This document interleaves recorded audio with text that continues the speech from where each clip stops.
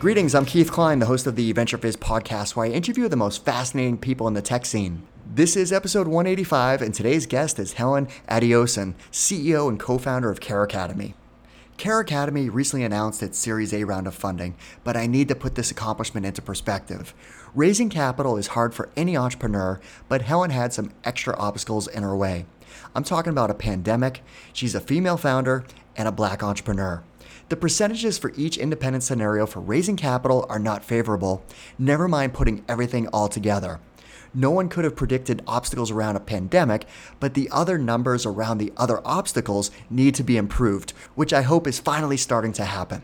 But as you'll hear in this podcast interview, Helen is a resilient entrepreneur, and our process of fundraising was incredibly thorough. It's a process that all entrepreneurs need to pay attention to. CareAcademy is the leading home care and home health workforce empowerment platform, upskilling and preparing workers for the growing elder care market and home care model. In this episode of our podcast, we cover lots of great topics, like the importance of storytelling and its impact on your company, Helen's background story as a multi-generational entrepreneur and experience in education, a deep dive into CareAcademy and the opportunity ahead to transform the caregiver market, how they were able to adapt and respond to COVID-19, and so much more. Okay, quick side note. If you have been enjoying the Venture Fizz podcast, then please leave us a 5-star review on iTunes. The more reviews we have, the more that people will discover these amazing stories about entrepreneurs across the Boston and New York entrepreneurial ecosystems. Thanks in advance. I appreciate it. All right, without further ado, here's my interview with Helen.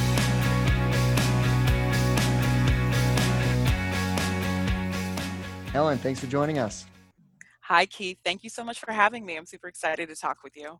Yeah, I'm really excited. We're going to talk a lot about CareAcademy, which is transforming something that's very meaningful to me. I have a father who's 76 now.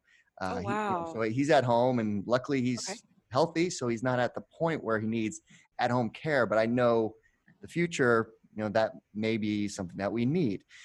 So we're going to talk about how you're transforming that industry. Thank you. But before we get into that, you just closed your Series A round of funding. Congratulations. Oof. Yes, we're very excited. It was definitely a team effort. I'm thrilled for what that means for the company. Yeah. So, I mean, raising a Series A round of funding for a company is hard regardless of the situation, timing. Building a company is incredibly hard, and raising that A round of capital is very hard. But, Mhm. to put it in perspective, we're dealing with a pandemic. You're a Mhm. female founder, a black entrepreneur. So when you Yes. look at the statistics of the things that I just outlined, the statistics for raising funding with those obstacles are not favorable and need to be improved. So Mhm. I thought it would be good to talk about your experience, of just building a company and raising capital, and like what obstacles have you had to overcome, and what advice you would have for others. Absolutely. I think you mentioned sort of all of the different check boxes, right? Of Right. all the impossibilities. I think, and I've said this on a couple conversations. Um, you have to be rooted, I think, as an entrepreneur. I think that goes for any entrepreneur in the midst of anything. I believe that when the story is told of who we are at Care Academy, it's one of a story of persistence, and then also faith, right? Faith in what we're building, who we are in the moment. And for me personally, I'm rooted by my own religious faith, but um, I think those are the two things that have to be guiding lights for any entrepreneur. You need to know why you're doing what you're doing to begin with, and then everything else sort of falls into place, and you're able to kind of really champion through any kind of headwind, right? For us in this moment, and I talked a little bit about it as we were, announcing the raise. I see it as a moment of excitement, right? Because it says that um, Care Academy is very much made for this moment. We were able to raise in this moment because we told the story and the narrative of being made for this moment. And maybe the best way to talk about this is just even the order of operations. And hopefully this provides folks some level of guidelines, because I think this is what I learned in this process is super helpful no matter what's happening in the world. And, I think that there's all kinds of things happening right now. But I think founders have the opportunity to be resilient. So we knew we were going to raise an A round. And by the way, I want to shout out Pillar VC. They have an amazing blog article that talks about Series A. I wish I had read it, but I'm glad that I did most of the things that they mentioned in the blog piece. We just started doing research. I am a huge nerd, and so like anything, I didn't want to make the fundraising process, because I went through this with the seed round, make it personal, right? It was a game. So if you think about a game, there's gamesmanship, there's strategy. For us, the strategy was, we wanted a certain type of investors, those who believe in the long-term plans of CareAcademy. This was back in maybe November, December of 2019. Realizing also that November and December is not the time to be opening up a Series A round. So there's also that in the background that most people don't know. But it Thank was God you great. did. Thank God you I did. know. If you started in March. Amen. Absolutely. If we started in March, I don't know, right? So, but we started just talking to folks. I wanted to hear not just generally, I wanted to hear generally what was going on in terms of investor sentiment. And at that point, it was pretty high.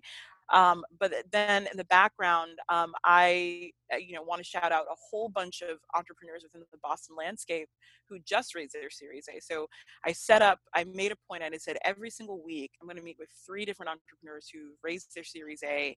Talk me through the process. Why was it hard? How was it hard? How do I talk to my current board about this, right? And so a lot of the folks from my Techstars class, 4 of the companies at that point had raised an A, and they were so gracious and talked me through their process, offered to make introductions. And then Christmas Day, I probably got on my family's nerves, because what I did is I took a list of every single sort of introduction. I put together a pretty massive list, and then said, who are the connections that I have? So over 3 days, I just sort of manually went through LinkedIn and started contacting folks. So by March, we were really, and there's certain things that were strategic. There's certain things that were really fortunate on our part. The week before March 11th, or a couple days before March 11th, is when the WHO announced that COVID-19 was a global pandemic. And we signed a term sheet after just having the conversation with several investors, found a term sheet that made a lot of sense and worked for us. And then also knowing what the impending tide was, I think that was also the time to say, okay, like, let's move forward, because now we're having to sort of beat what's happening. We don't know what's happening. It's already more uncertainty on top of uncertainty, in terms of people's ability to raise. And we were really fortunate. So that was March, early March, mid-March, is when we signed that term sheet. We'd been speaking to other investors who were already inside, and those who were newly interested in the company. And it was a matter now of telling the story. And I always I think if you get anything from this, it's about process and also about narrative. I Wait, think my one job before is, you get into the yes, narrative please. part, Yeah. the process. So when you went through and manually looked at LinkedIn at your connection, so did you reach out to that mutual connection, say, hey, would you mind making a warm intro to that investor? Yes, and I made it as easy as possible. And it's tedium, right? This is not sexy stuff, but it's the stuff that I think it's the 80% that attributes to, I think, success is the stuff that you do in the background and you do repeatedly. So I asked for the warm intro. I wrote a short blurb of the intro and then a long blurb of the intro. So everything was essentially teed up as our PR package from entrepreneur to investor to be able to leverage that. And I think 2 or 3 of our investors who closed the round with us came by way of that process. But in Wow. order to do that, that was also building a pipeline, to your point, I think, about underestimated founders, as Arlen Hamilton likes to say. It was a process of looking at a list of, that well over 80 investors, right, to get to those 3 that came in, as well as our insiders. And so those mechanics are tedious, but they're really necessary. Absolutely. Okay. And then let's talk about the narrative part, the storytelling. The narrative. Yeah, absolutely. So as a founder and as a founder and as a CEO of your company, I always believe that I think we like to talk a lot about metrics. We like to talk a lot about sort of the science and the math, but the math is actually pretty simple of, between comps and how we get to that and also your cap table. The math of doing this is relatively simple. Um, the thing that is the art that I think that I'm still refining, I'm still a work in progress in doing, but I love doing, is being the chief storyteller and the architect of that story at Care Academy. I think increasingly that is what I think not only I have to do, but being the chief architect of that story is you don't stop telling the story ever, right? And especially during a fundraise. And so after the what felt like the world fell off the cliff, and then we signed that term sheet, I really found myself leaning into with the people who'd already, by the way, were excited about the company, helping them tell the story of Care Academy, helping them tell a cohesive story, a narrative around Care Academy. One, because you want to make sure that you got to keep people excited. The people in the room also have to be excited in order to bring new people into the room. So the story was that Care Academy was, again, made for this moment. What we predicted, and as soon as I love that Sequoia memo around sort of Black Swan, that there was going to be a shift that we were already anticipating to home care, right? If the most viable aspect of keeping a loved one safe, emerging in this moment was in the home, we needed to lean into that, and so we did um, in a very precise way. So on one end, and I credit the folks at Care Academy for doing a remarkable job. So within a week, we'd released a free COVID class. So that was made available to everyone, including folks who weren't our customers, right? Because we wanted to make sure that we were readily wrapping our arms around the needs of our customers and people who just were looking for something. People were in shell shock, right? We were still in shell shock, quite admittedly. Yeah. No, it was crazy. I Um, think of March and yeah, it right? was Can you scary. I had to document, I think, that moment because it was terrifying. I still think back to that, and I think even, like, years and years from now, our grandkids, like, I don't think they'll believe it. Mhm. Um, and then to our investors, it was also the story that what's about to happen in healthcare needs a company like Care Academy, right? We need better ways to get people from unemployment to healthcare. We need this industry to grow to accommodate the onslaught that was about to happen in terms of capacity building. And so we were very readily emailing everyone, and I mean everyone. You probably got emails, Keith, um, about our webinars and to tell that story of one, how do we help our customers get through. We're calling customers as well to kind of getting their feedback before we did these webinars, but also to show on investors that we're the type of company that was customer centric, one, and then two, I wasn't just saying it in my pitch deck. I wasn't just saying in my individual pitches, right? We're leading from the front. And so I believe that it's incumbent upon any entrepreneur to be able to tell that story and be able to talk about how you lead from the front with your product and how you're flexible and show that level of flexibility in the moment. I think it's even more incumbent for underrepresented and estimated founders, whether you're a Black woman or you don't live in that intersectionality, you may be one or the other or any other range of underrepresentations, to live in narrative making, to build a story. The folks that we lionize within entrepreneurship are able to tell, are masterful storytellers, for better or for worse, right? I think we can all think of examples. I don't have to name any names, but that is just an inherent part of what I think anyone has to do in order to cross the finish line, especially of a fundraise. Well, so over, I think it was over the weekend. It was recent. Eric Paley from Founder Collective had a series of tweets where he talked about it's not about your pitch deck, it's about your story. And Yes. I want to feel like I'm going through a movie with the storytelling, like kind of start off and then build up to, the dramatic, so That's it's just like, right. it's just the storytelling aspect is such an important part that probably doesn't really go into much of that advice of raising funding. So that's very powerful stuff. That's right. Eric is a smart guy. That's exactly it. Oh, That's exactly it. he's Yeah. yeah, he's one of the best of the best. That's why he's what, Yes. number 9 on the Midas touch list. So I'll never get when I walked into the Founder Collective office for the first time, and they had their plaque of all their company logos, and this was, probably, I don't know, 9, 8 years ago. I don't know, probably even longer. And they had Uber on the wall. I'm like, "You're an investor in Uber?" He's like, "Oh yeah, yeah, I'm an investor." I'm Yes. like, "What?" Yeah. And Pill Pack and No, they've I mean, yeah, the they're list at good. Founder is on and on and on and on. It's you can't even start there. Like, anyways, so let's talk about your background. So, from what Yeah. we'll talk about where you grew up, and from what I gathered, you're multi-generational entrepreneur, right? Yes, yes. I am a multi-generational female entrepreneur. I'm the first tech entrepreneur per se, I think in the most traditional sense, but in terms of building something, bringing customers to it, and growing it, I am proud to say that that's part of my makeup. It's part of my genes. Yeah. That's awesome. So where did you grow up? Yeah, I grew up in Marietta, Georgia. So it is just 30 minutes outside of Atlanta. My parents emigrated to the US from Nigeria, first to come to college. So my mom was studying nursing, my dad was studying pharmaceutical sciences. And then they had me. I was a surprise. I always like to say surprise baby. And they moved back to Nigeria, and then they came back to the U.S. And settled in Atlanta. One because there was Atlanta.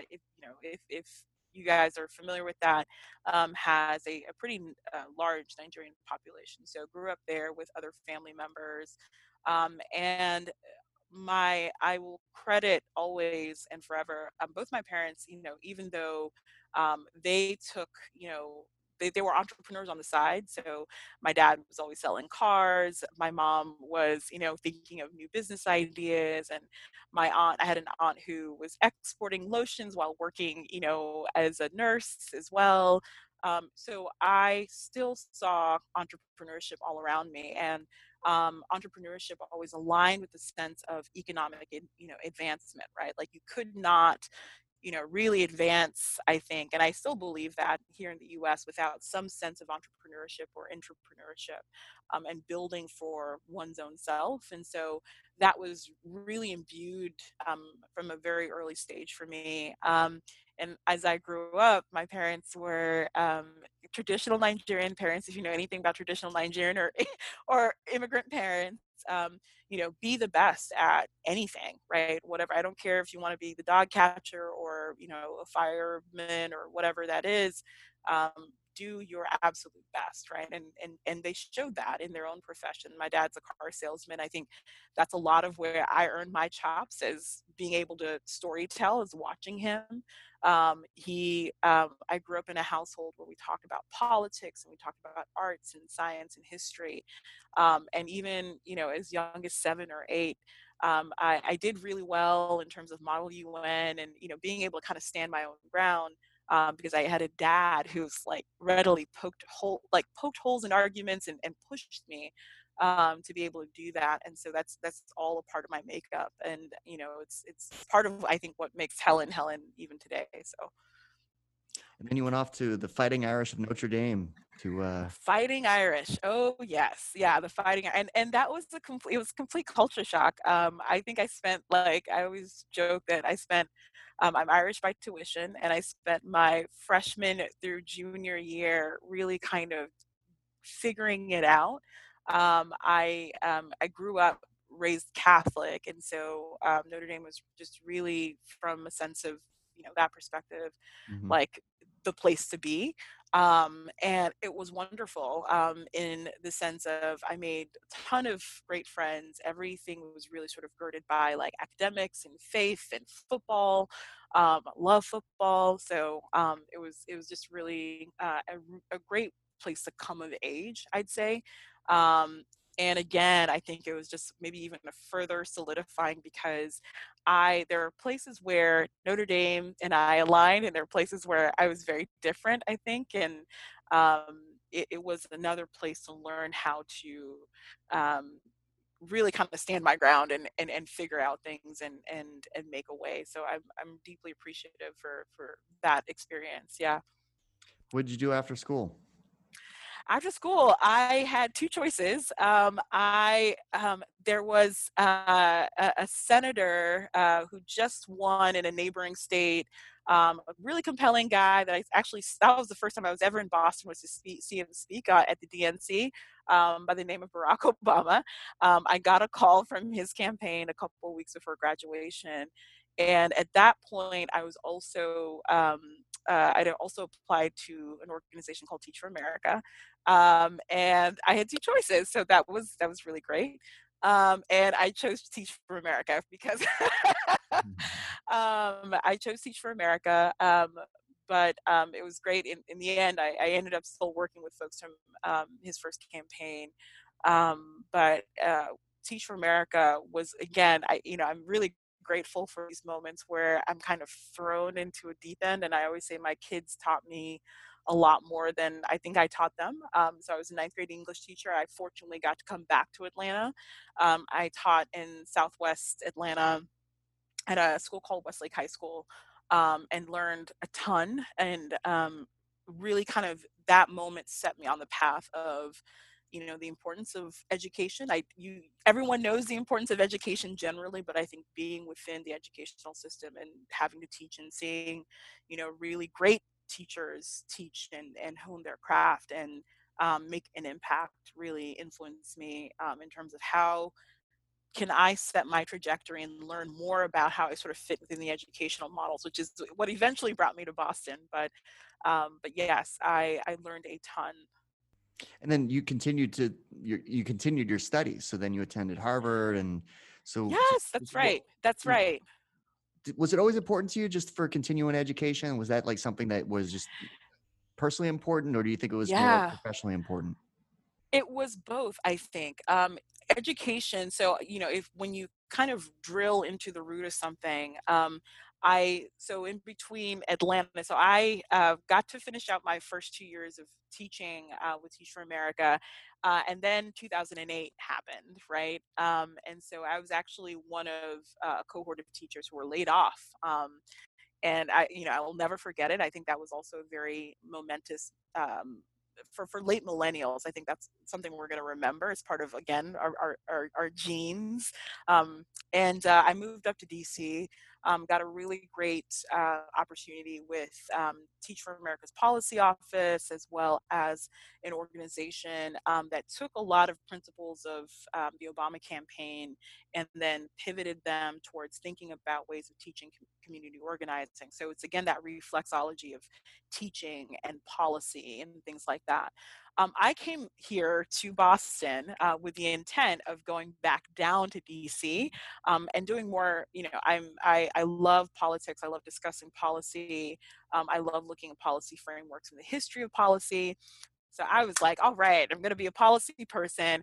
And fortunately, and really interestingly, Harvard had opened up the iLab. And there's something magical about 2008 to 2010, and I think when we go back and look at the historical marker of that, we're going to see that, this country came out even more resonant, right, out of one of the most major financial crises, with this idea of some of the strongest companies to emerge, the ones that we consider unicorns right now.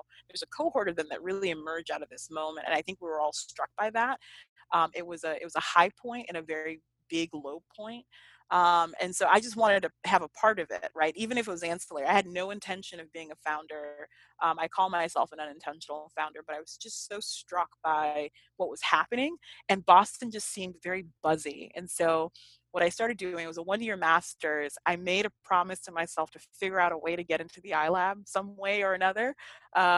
One, and then two, and I apologize, I got my master's degree, so somebody thought, I earned it, but I spent a quarter of my time purposely going to meetups, and I wanted to just be a part of the scene and hear what people were working on, and listen to engineers and get to talk to them. I didn't at this point know that it was necessarily going to be me founding something, but I definitely knew I wanted to be part of entrepreneurship, and I saw that as a way to take some of the ideas that we talk about in policy and make them real, because sometimes policy, it may fall flat, right, in terms of its resonance with getting something out to market and the go to market.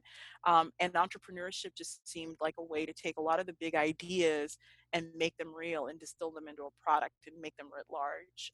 So I caught the entrepreneurship startup bug when I came to Boston. Who were some of the companies that were there at the time? Was it like Love Pop there? And Yeah, Love Pop. Like I mean, just it just, I was reading like I was reading all kinds of the things that were kind of going on in the ecosystem at that point. I had heard about Techstars and like Y Combinator, and just watching companies emerge. Those are some of the companies that were doing really interesting things. And just the idea, because I'd grown up in Atlanta, and especially among Nigerians, that you sort of like you cut your teeth and you bide your time in order to do anything meaningful. So to see people within my age cohort who were creating companies that had resonance was like, just, I mean, mind blowing. well, let's talk about CareAcademy. So one of the Yeah. pieces that investors generally look for, not to focus again on the investing side, but this connects the dots a little bit. So one of the pieces that they look for is like, how is this entrepreneur uniquely qualified to build a company, right? So talk about your history in the caregiver world before starting that. Yes. Absolutely. So before I had come up to Boston, I think it's this undercurrent of I'm making my way in the world, and what are the jobs that I have opportunity and access to in order to earn a living. I think that's also the secret sauce of why folks who come from marginalized communities and also low income communities are uniquely qualified to start companies, because they're so attuned and they're in the world. And I was fortunate enough to work as a caregiver in the home care setting, from undergrad, grad school, and even while teaching, right? Just to make a living and make a way in the world.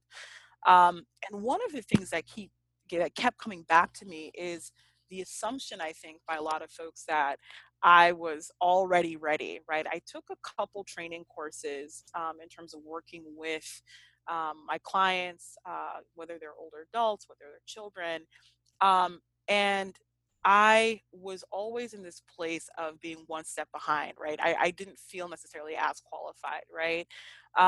And I think we see it every day. I think we assume that caregiving is something that you sort of naturally take in. And I think a lot of families are sort of caught off guard by that.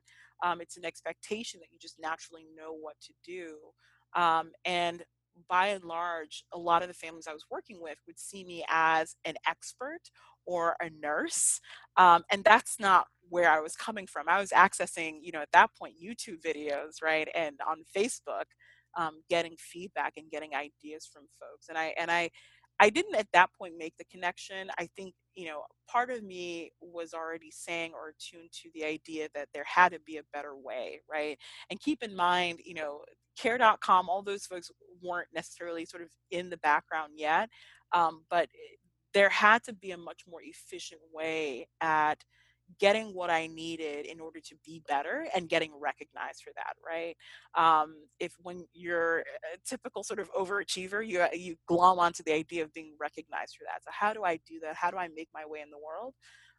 And so as I was thinking about opportunities, I was in Boston at this point. I was thinking of ideas. At that point, I was roughly 25, 26, started writing down a set of ideas of things that were really interesting to me. They all were around education generally, and there's some really great education, I think Skillshare and a couple other companies that were doing some very interesting things for adult education. And that was like the time of MOOCs, right? So massively open online courses, and everyone was talking about that. But I was thinking much more specific to healthcare, and specifically to a general population that I think goes underestimated. This moment is making writ large the importance of caregiving in the moment that we're currently in. But at that point, I was saying you have just these market making forces, right? Like there are a lot more older adults that are coming on board, at this point over almost 70 million to date, and set to grow.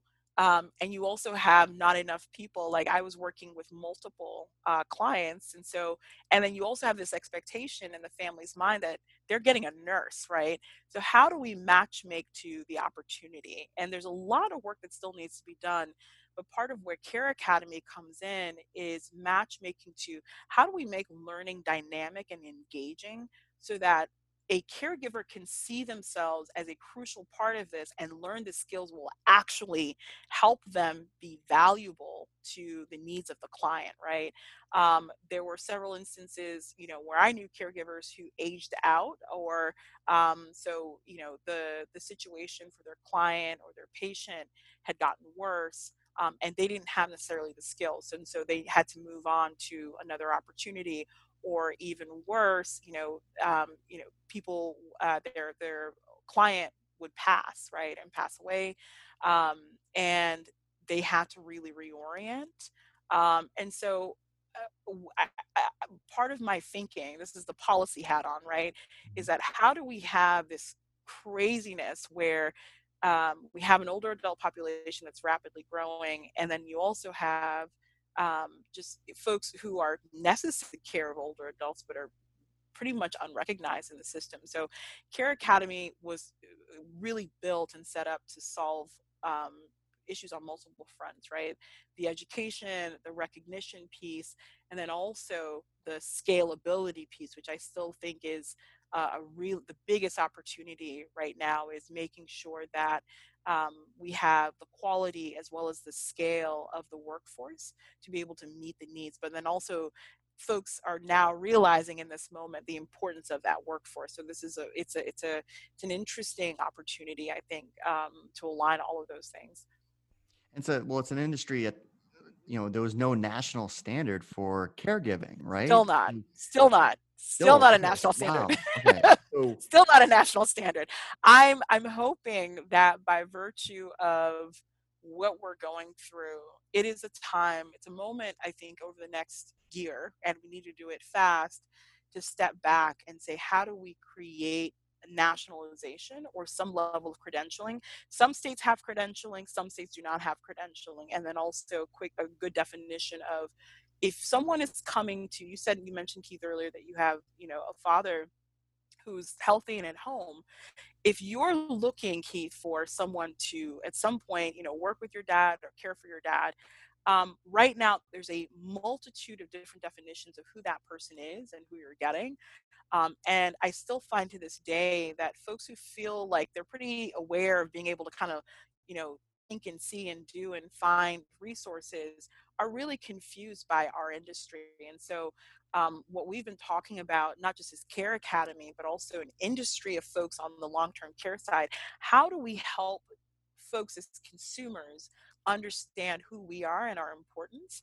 And I'm super excited about the work that's happening with the HCOA and different folks in terms of being able to make that happen. But yeah, to this day, there is still no national standard of what it means to be a caregiver and the different types. That I think that's going to change soon, from within the home care industry.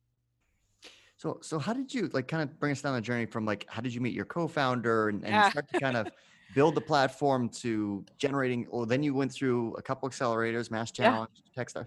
So how did you start to build track or get traction for the company?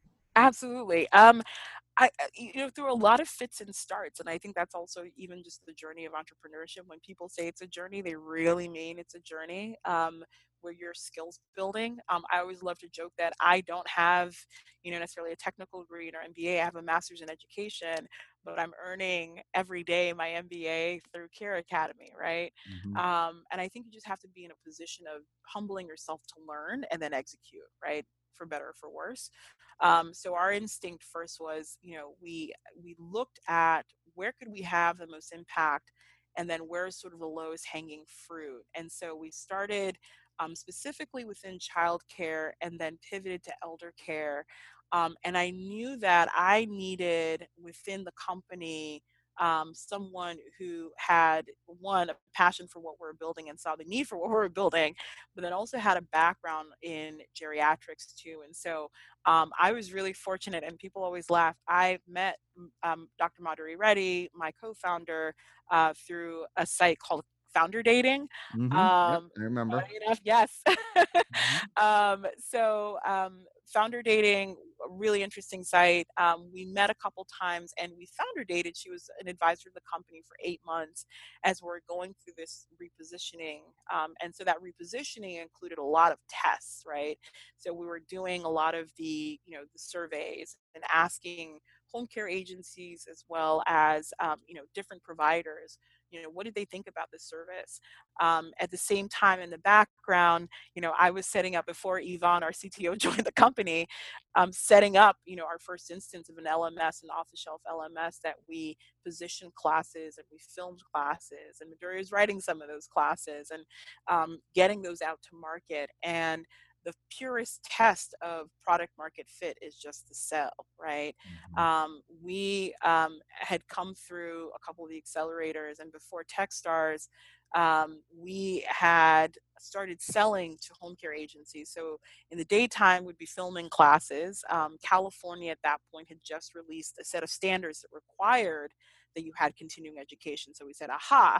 So we got a massive list of home care agencies in California, and I sort of segmented the list. And I had no idea how to write marketing emails, but we wrote marketing emails. And then anyone that sort of bit, I'd call like in the evening, right, as it was afternoon in California, in Mhm. order to get our first couple customers. And as we were bringing on the customers, we were learning how to build around them. So, we built our first set of reporting tools on Google Docs, right?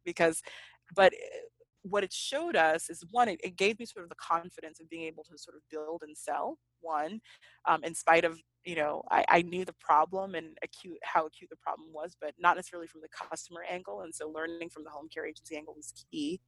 And two, we had a camaraderie with our customers that we still have to this day. That's in part, I'm going to advise you on what I need and show you what I need. And hats off, I think, to our entire team, because this is imbued within CareAcademy. It's part of who we are. And then we're also going to sell to you, right, as the customer, right? So we maintain this relationship. It's almost an advisory relationship where we're building alongside. At that point, it was roughly 20 to 30 customers, right, all on the West Coast. So I'd fly to California occasionally to learn more and teach in person and learn from their caregivers in order to build our product. And by the time we got into Techstars, we were inching closer to the 100 care agency mark. And so between 2017 and 2018, we raised a seed round and brought on a really great sales team, actually from a competitor of ours, and a head of sales from a competitor of ours. And to this day, we operate within 1,000 locations throughout the U.S.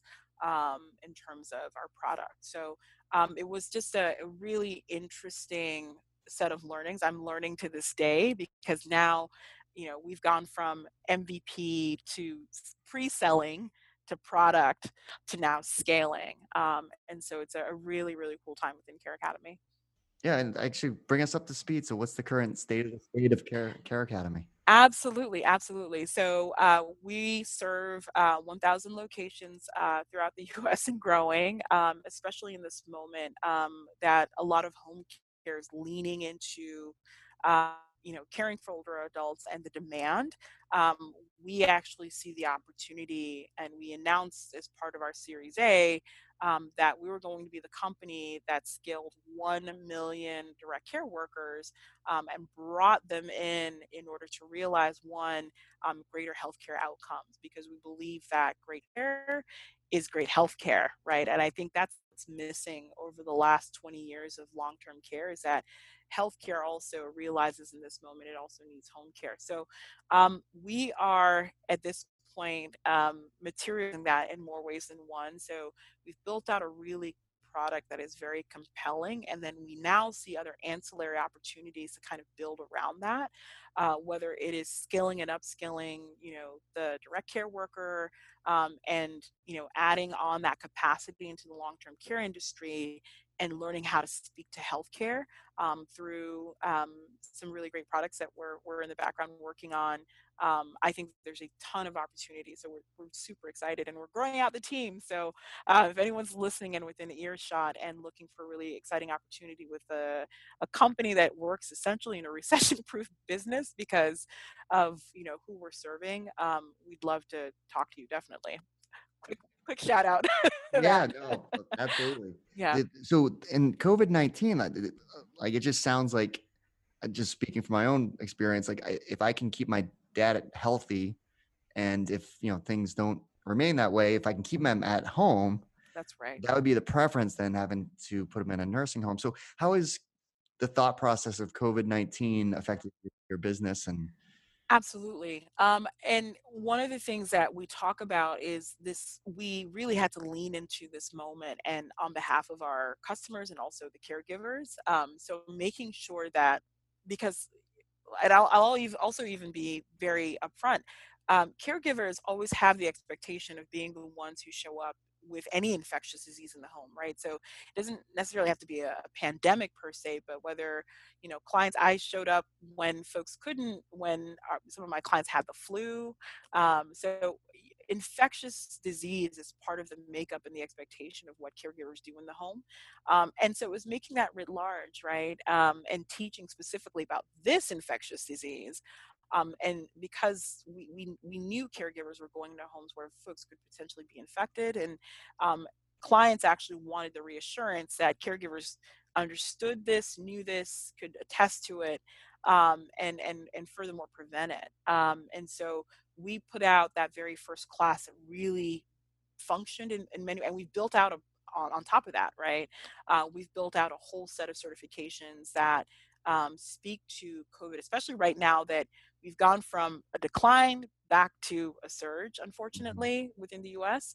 We're going to see, unfortunately, I think we're already starting to see more cases. And folks, even if they are recognized with the disease, are asked to triage and take, cover at home, right? They're not going into hospitals per se. So unless they're very, very sick. And so that's been part of our sync for the last couple months. Now we're coming into that and saying holistically, where does the story of COVID and teaching skills around COVID fit in with a whole other set of skills, right? So we most people don't only you're not only treating one thing within a person, it is dementia. And so we've even upped all of our classes to address some of the concerns that caregivers will have around a whole set of different diseases and how to best work with clients under this new normal. So we've really leaned into being a resource first and foremost. Some of it are things that we intuit. Most of the things are things that our customers are directly telling us they need from us, whether it's product build or content and things like that.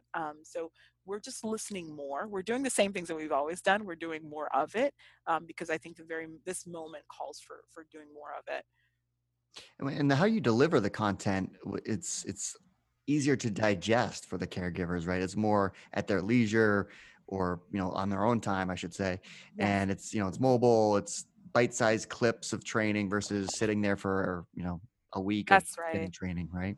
That's right. And it was imagining, so content is part of our overall product, right? We have this platform that serves the needs of agencies and also helps agencies understand the capital, the talent and the capital they have, within their workforce. Um, and so much of that was built as thinking about whether it's the user or the agency as the the customer, right? I think in education, we say, all right, because we're providing it, it's good enough and walk away. But in healthcare education, I think CareAcademy completely reimagines the proposition. We don't see this person as just a user. A caregiver is giving us their time, their very limited time.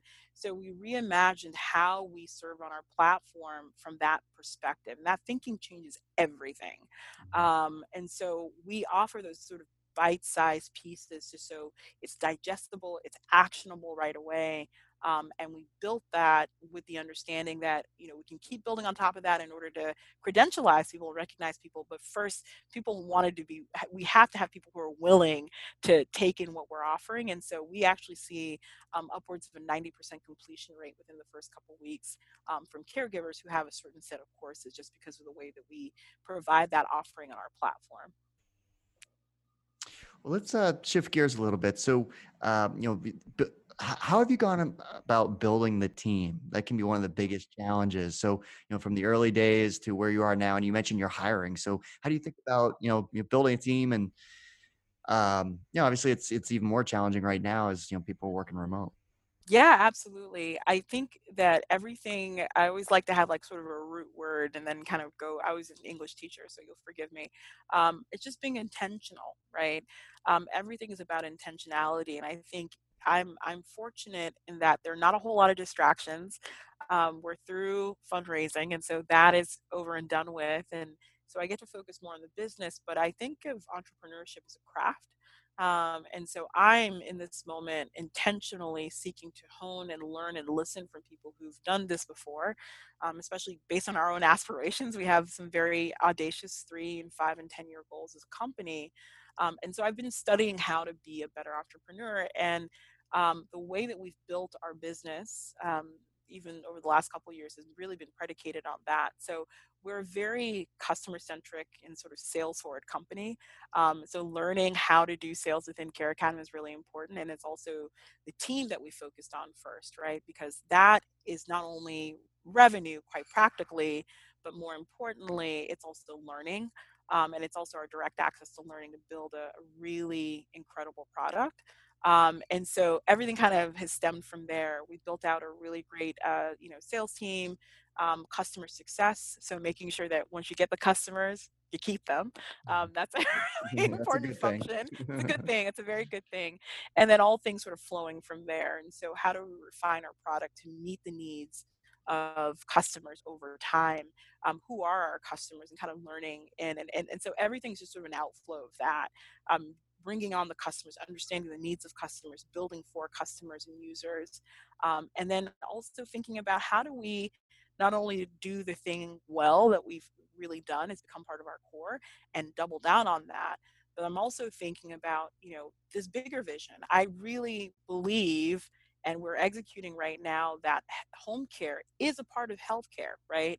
And so that means CareAcademy is going to do and function and do things differently and seek to do things differently. And we have a little bit of room to do that now that we ever had, especially with the capital, to make bigger and smarter bets on how home care approximates with healthcare. So that is, understanding how do customers and how do and older adults benefit from having a caregiver who's learned all these skills, right? And how do we measure that? Mhm. Those are what is are the immediate future things that we're working on and understanding in order to, I think, build a much more compelling product and company. So it's sort of the order of operations in my mind is like, you got to create something viable, get it out there, and build on top of it intelligently with customers in mind, and then build, everything becomes an outflow of that, right? So this function of scaling that we're undergoing right now, specifically on our sales and marketing, as well as our product teams. And we're hiring for different folks on the engineering side as well as the product side, is really an outflow of what we're learning from customers and what we need like right now.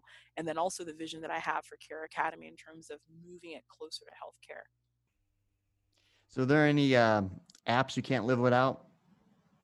Oh man, apps I can't live without. I actually, I think even my calendar betrays kind of the apps that I rely on. So I love to. I'm a shout out to Google. I have done a couple interviews with Google and said if you shut off Google Drive and all those things right now in the G Suite, we'd be in trouble. So a lot of things on Google. I also am a huge believer in taking time to reflect and meditate and kind of recenter. And so I use something called the Abide app. It's just a really great way for me to step back in the middle of the day and process. We love Asana. I keep my own personal self organized as well as the company. We've been using Asana for several years, so it's really boring, but also like all very necessary. Those are the Very necessary. Yeah. yeah. What about any podcasts or book recommendations? Ooh, yeah. Actually, I took some time off and have been taking just a couple of chunks of time just to kind of pull back and think forward. I will shoot them over now. So, the Great CEO Within Okay. is just amazing. I'm really in love with this book. I think that it's actually a book that I was recommended on a blog, and I can't remember, but it's a wonderful guidebook of and it's also a kind of overview of some of the best tried and true um, thoughts of being a leader. So it's a great shorthand book for all the leadership books you were meaning to read but haven't gotten to, and then monetizing innovation about just product development and how to rethink product development with a very customer centric mindset. And then the blogs, I mentioned the Pillar VC one. First Round Capital does an amazing job. I actually, as we were looking for a head of marketing, they had a remarkable blog piece that I suggest everyone checks out. Every entrepreneur within the range of my voice checks out in terms of who you need and what you need as a marketer. I'm one of those founders who didn't respect marketing until we actually needed it. I always love some of the blogs that they're putting out, but there are tons out there, and those are for me are tried and true ones. Yeah, yeah, Pillar is amazing, and yeah, the first round review, like I mean, that's just they go deep on lots and lots of topics. Yeah. And Venture Fizz, yeah. Well, that goes without saying. Like, how about outside of work? What do you like to do? All the things that I used to like to do are very public, and so I loved, like love traveling, right? And so I had intended this year to go to Brazil. That's not going to happen right now because Brazil is like sort of second place right now in terms of COVID development. So that's not something for this year. But it's given me more time to pursue just reading. I'm a huge nerd.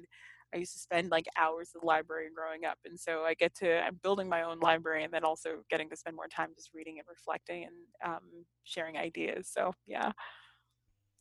Well, Helen, thanks so much for taking the time to walk us through, your background story and, the great advice you shared, and of course, all the great work you're doing with CareAcademy, because it's very meaningful work too. Thank you so much. It's been a pleasure and an honor too. I came into Boston reading what you guys were creating, and so it's just full circle and a great opportunity. Thank you so much. Well, thanks for your support. Well, that's our show. I hope you found it useful and entertaining. If you did, please make sure you subscribe so you'll get future episodes. Also, please consider leaving us a 5-star review and share this podcast with all of your friends and colleagues in the industry. It all really helps us out. Last but not least, don't forget to visit venturefizz.com, the most trusted source for tech and startup jobs, news, and insights. Thanks for listening, and I'll see you next time.